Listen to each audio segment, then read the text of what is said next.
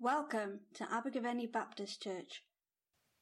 Come to our scripture reading now, and we're going to read from the book of Acts, chapter 8, and beginning to read at verse 26. And it's entitled Philip and the Ethiopian, a passage that I expect lots of us know well. Now an angel of the Lord said to Philip, "Go south to the road, the desert road, that goes down from Jerusalem to Gaza." So he started out, and on his way he met an Ethiopian eunuch, an important official in charge of all the treasury of the Kandake, which means Queen of the Ethiopians. This man had gone to Jerusalem to worship, and on his way home was sitting in his chariot reading the book of Isaiah the prophet. The Spirit told Philip, "Go to that chariot and stay near it." Then Philip ran up to the chariot and heard the man reading Isaiah the prophet. "Do you understand what you are reading?" Philip asked. "How can I," he said, "unless someone explains it to me?" So he invited Philip to come up and sit with him. And this is the passage of scripture the eunuch was reading. "He was led like a sheep to the slaughter, as a lamb before its shearer is silent, so he did not open his mouth. In his humiliation he was deprived of justice. Who can speak of his descendants? For his life was taken from the earth." The eunuch asked Philip, "Tell me, please, who is the prophet talking about? Himself or someone else?" Then Philip began with that very passage of scripture and told him the good news about Jesus. As they travelled along the road, they came to some water, and the eunuch said, "Look, here is water. What can stand in the way of my being baptized?" Philip said, "If you believe with all your heart, you may." The eunuch answered, "I believe that Jesus Christ is the Son of God." That little verse isn't put in the main version, but as a footnote. And he gave orders to stop the chariot, and then both Philip and the eunuch went down into the water, and Philip baptized him. When they came up out of the water, the Spirit of the Lord suddenly took Philip away, and the eunuch did not see him again, but went on his way rejoicing. May God bless the reading of his word. We began our service today with Psalm 105, which declares God's greatness and says, "Let the whole world know what he has done and tell everyone about his wonderful deeds." I read an article recently which asked, what is the church for? Is it for evangelism or discipleship? Well, at the end of Matthew, Mark, and Luke's Gospels, Jesus commands his disciples to go out and preach the gospel to everyone. That's evangelism. While at the end of John's Gospel, Jesus tells Peter to care for the sheep and feed his sheep and lambs, which is discipleship. Paul, in his second letter to the Corinthians, says, "And God has given us this task of reconciling people to him. For God was in Christ, reconciling the world to himself, no longer counting people's sins against them. And he gave us this wonderful message of reconciliation. So we are Christ's ambassadors. God is making his appeal through us. We speak for Christ when we plead, 'Come back to God.' For God made Christ, who never sinned, to be the offering for our sin, so that we could be made right with God through Christ." And it seemed to me as I thought about this article that the church has to be for both, for discipleship and for evangelism. It has to be a place where people are taught, built up in the faith, and encouraged to build a deepening and continually growing relationship with Jesus. And as that relationship grows, so in their everyday lives, Jesus is reflected and evangelism becomes natural. It's a spirit-led thing where speaking and demonstrating our faith is what we do and who we are. And I chose this account in Acts about Philip as an example. And we know this story, lots of us, very well. The background is that Stephen has been murdered for his faith, and the believers, the early believers, including Philip, have been under great persecution, and they've scattered from Jerusalem. It's no longer safe for them to be in Jerusalem, and they've scattered far and wide. But rather than hiding, they were preaching the gospel and speaking about Jesus. And as they spoke about Jesus, amazing things were happening. Now, Philip, one of these disciples, had gone to Samaria, and he was preaching the good news concerning the kingdom of God and demonstrating this with miraculous signs, and many men and women were baptized as a result of his teaching. But in this reading, we read how Philip had an instruction. Now, in my Bible, in the New Living Translation, it says, an angel of the Lord spoke to him. In the one that we read this morning, in the NIV, it says, the Spirit of the Lord.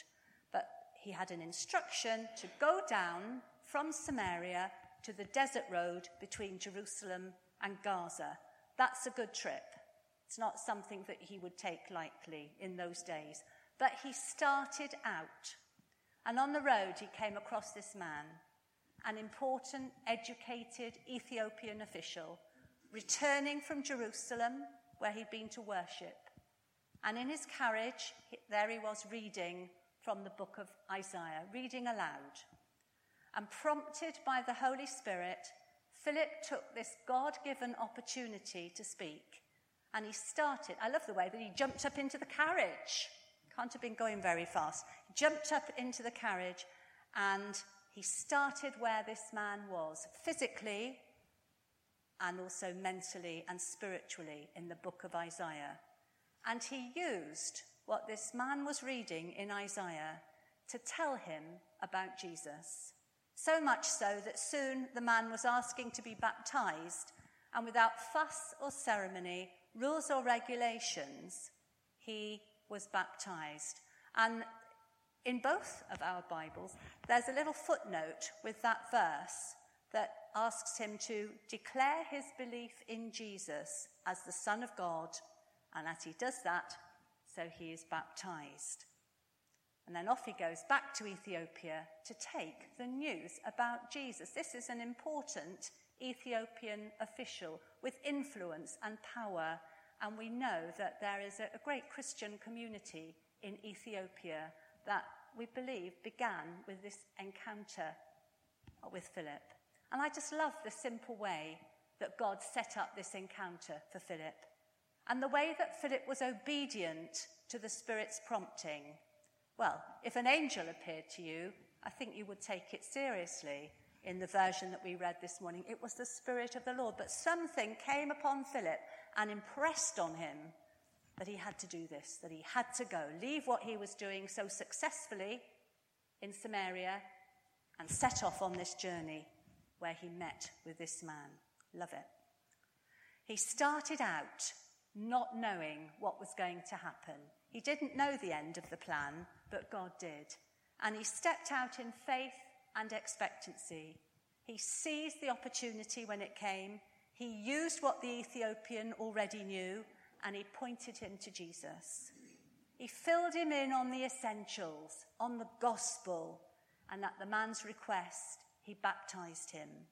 And that man went back to Ethiopia, a follower of Christ, and spread the influence of the gospel.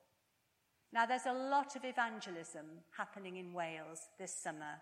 Already, we've had Mission to Wales. It took place here in Abergavenny and all over Wales at the end of June, beginning of July. 524 people were prayed with on the streets to receive Jesus. Wow. Now, the lady that I did this with last year, whose name is Janet, she was out praying with people in Monmouth this year, and she told me it was hard. It was harder than last year. It was hard to approach people cold on the streets and ask them questions about their faith. And she wasn't really feeling comfortable in doing it. But as she was about to approach someone in her group of 3, she had a tap on her shoulder, and it was someone she hadn't seen for many years. And she stepped aside to chat, and they shared a few things, and she was able to share with this lady what she was doing out on the streets. And just like Philip, she started where this woman was. And she discovered that she'd been carrying a burden of guilt for many years and had become estranged from the church. And Janet was able to assure her that God had forgiven her. And she was able to pray with this lady. And the lady said, "Do you know, I was meant to bump into you today." She's already had one follow-up meeting and is being gently discipled back into church in a renewed and growing faith. Now, that was a God incident. God set that up.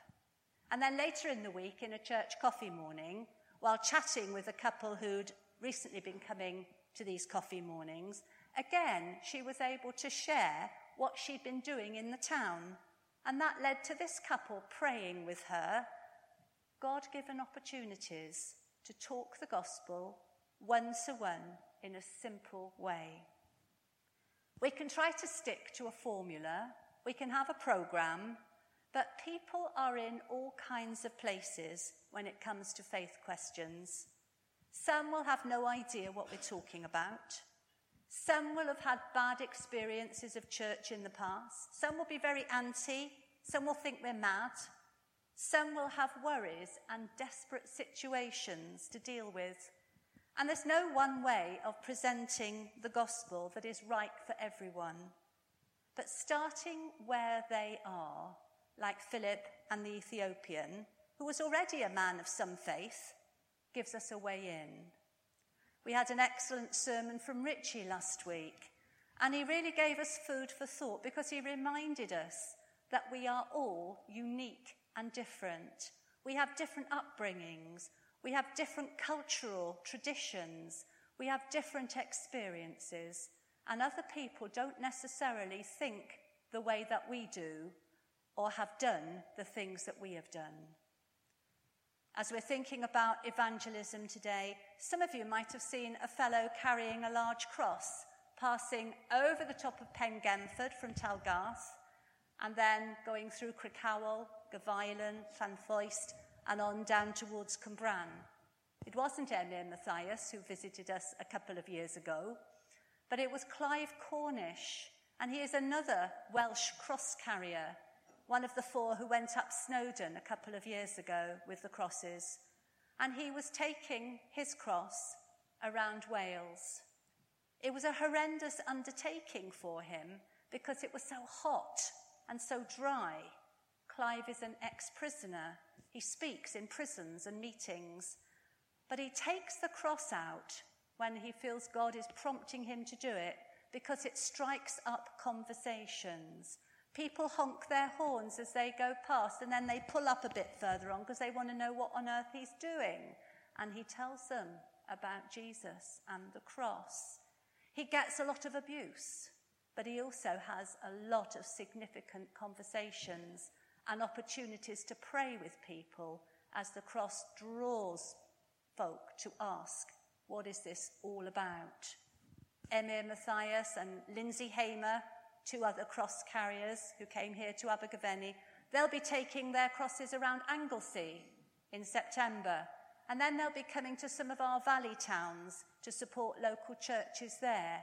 Today, and rain, unfortunately, but good rain, Emyr is with the cross at Caerphilly Castle at the festival in Caerphilly this weekend, supporting the Caerphilly churches as they reach out in evangelism. We don't all find it easy to talk to strangers. We don't all find it easy to talk to our nearest and dearest about Jesus. But one of my WOW ladies, who is a scientist, she reminded us that in nature, some pollination is done by bees and insects, which is a kind of one-to-one personal thing, but others are pollinated by the wind. The pollen is scattered into the air and it falls where it will. And so she has a collection of leaflets and little messages which she leaves in significant places, in waiting rooms, in people's houses, all over the place, in libraries. She just leaves them, and she leaves them with a prayer that God will use those messages to speak the gospel. And we kind of made up a slogan about this: if you can't chatter, then scatter, because who knows what God will do with those little messages. Friends of mine who are Gideons have countless stories of people who have been turned around by reading that Gideon Bible that is still in most hotel rooms when you go away.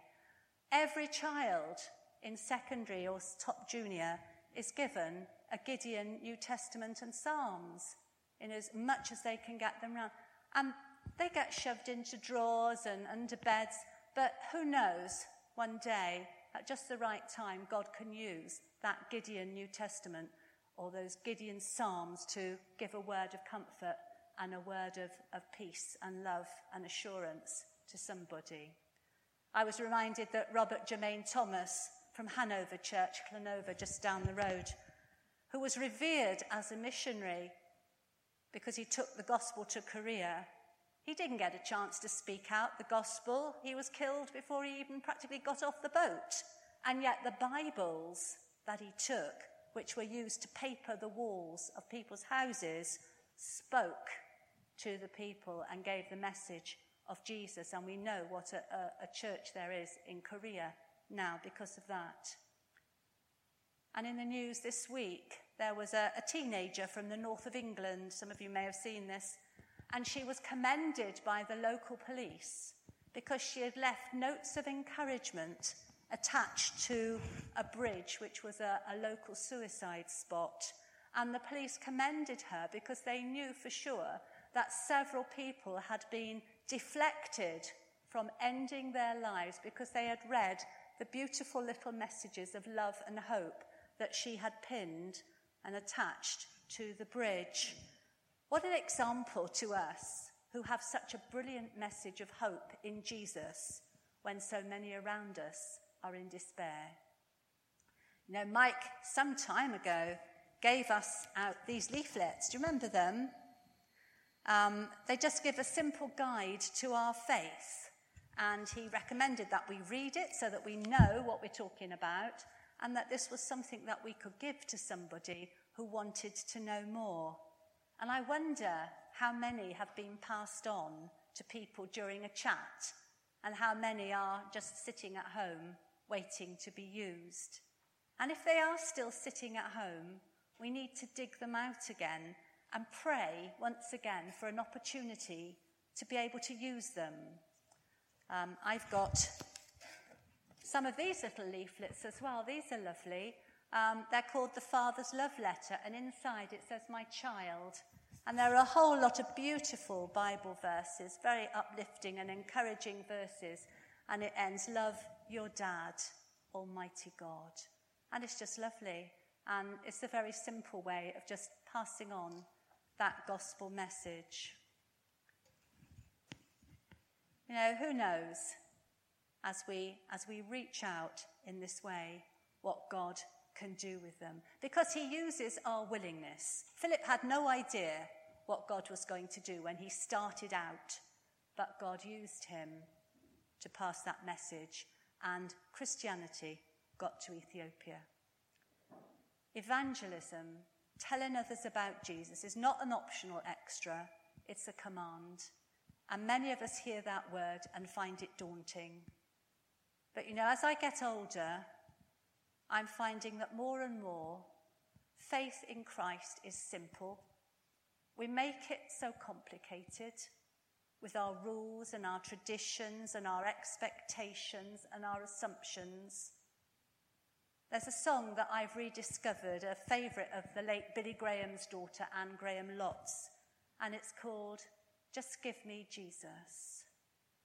In the morning, when I rise, just give me Jesus. You can have all this world, just give me Jesus.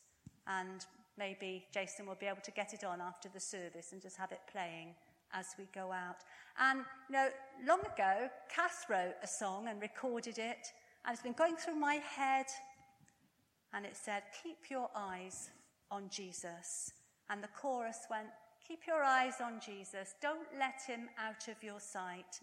Keep your eyes on Jesus. Let him be your guiding light. And so often our eyes get taken off Jesus. And it's actually all about him. He is the author and finisher of our faith. It's Jesus. And as we grow in our faith through worship, through Bible study, through prayer, through fellowship, we grow more like him. And Jesus is not remote and distant. He's here with us in the person of the Holy Spirit. And as we allow the Holy Spirit to lead us, to guide us, so we are given opportunities to say that word, to offer to pray for someone, to show the practical love of Jesus, to be his compassion and his grace for someone else, like Philip with the Ethiopian, like my friend Janet in Monmouth. God goes ahead to prepare the way. God provides everything we need to say that word, to pray that prayer, to bless and support someone. We just need to be willing to step out and go, because the Holy Spirit will equip us and enable us. It might just be leaving a leaflet somewhere, but as we do that intentionally and prayerfully, not just chucking it somewhere, God will use it to speak to someone. So discipleship, evangelism, they go hand in hand. Church is where we come to worship, to learn, to grow, to deepen our faith, to be equipped. It's the launch pad, so to speak, so that we can go out and be God's people in our homes, in our streets, in our workplaces, wherever, to be those ambassadors that Paul speaks about. Very few people come into a church off the streets for the first time without being invited or encouraged. We have got to be out there and be the encouragement, the prompting that they need to come. It's a challenge, but it's a command. But the last verse of Mark's Gospel is very encouraging. The disciples went everywhere and preached, and the Lord worked through them, confirming what they said by many miraculous signs. The Lord worked through them. It's not about us.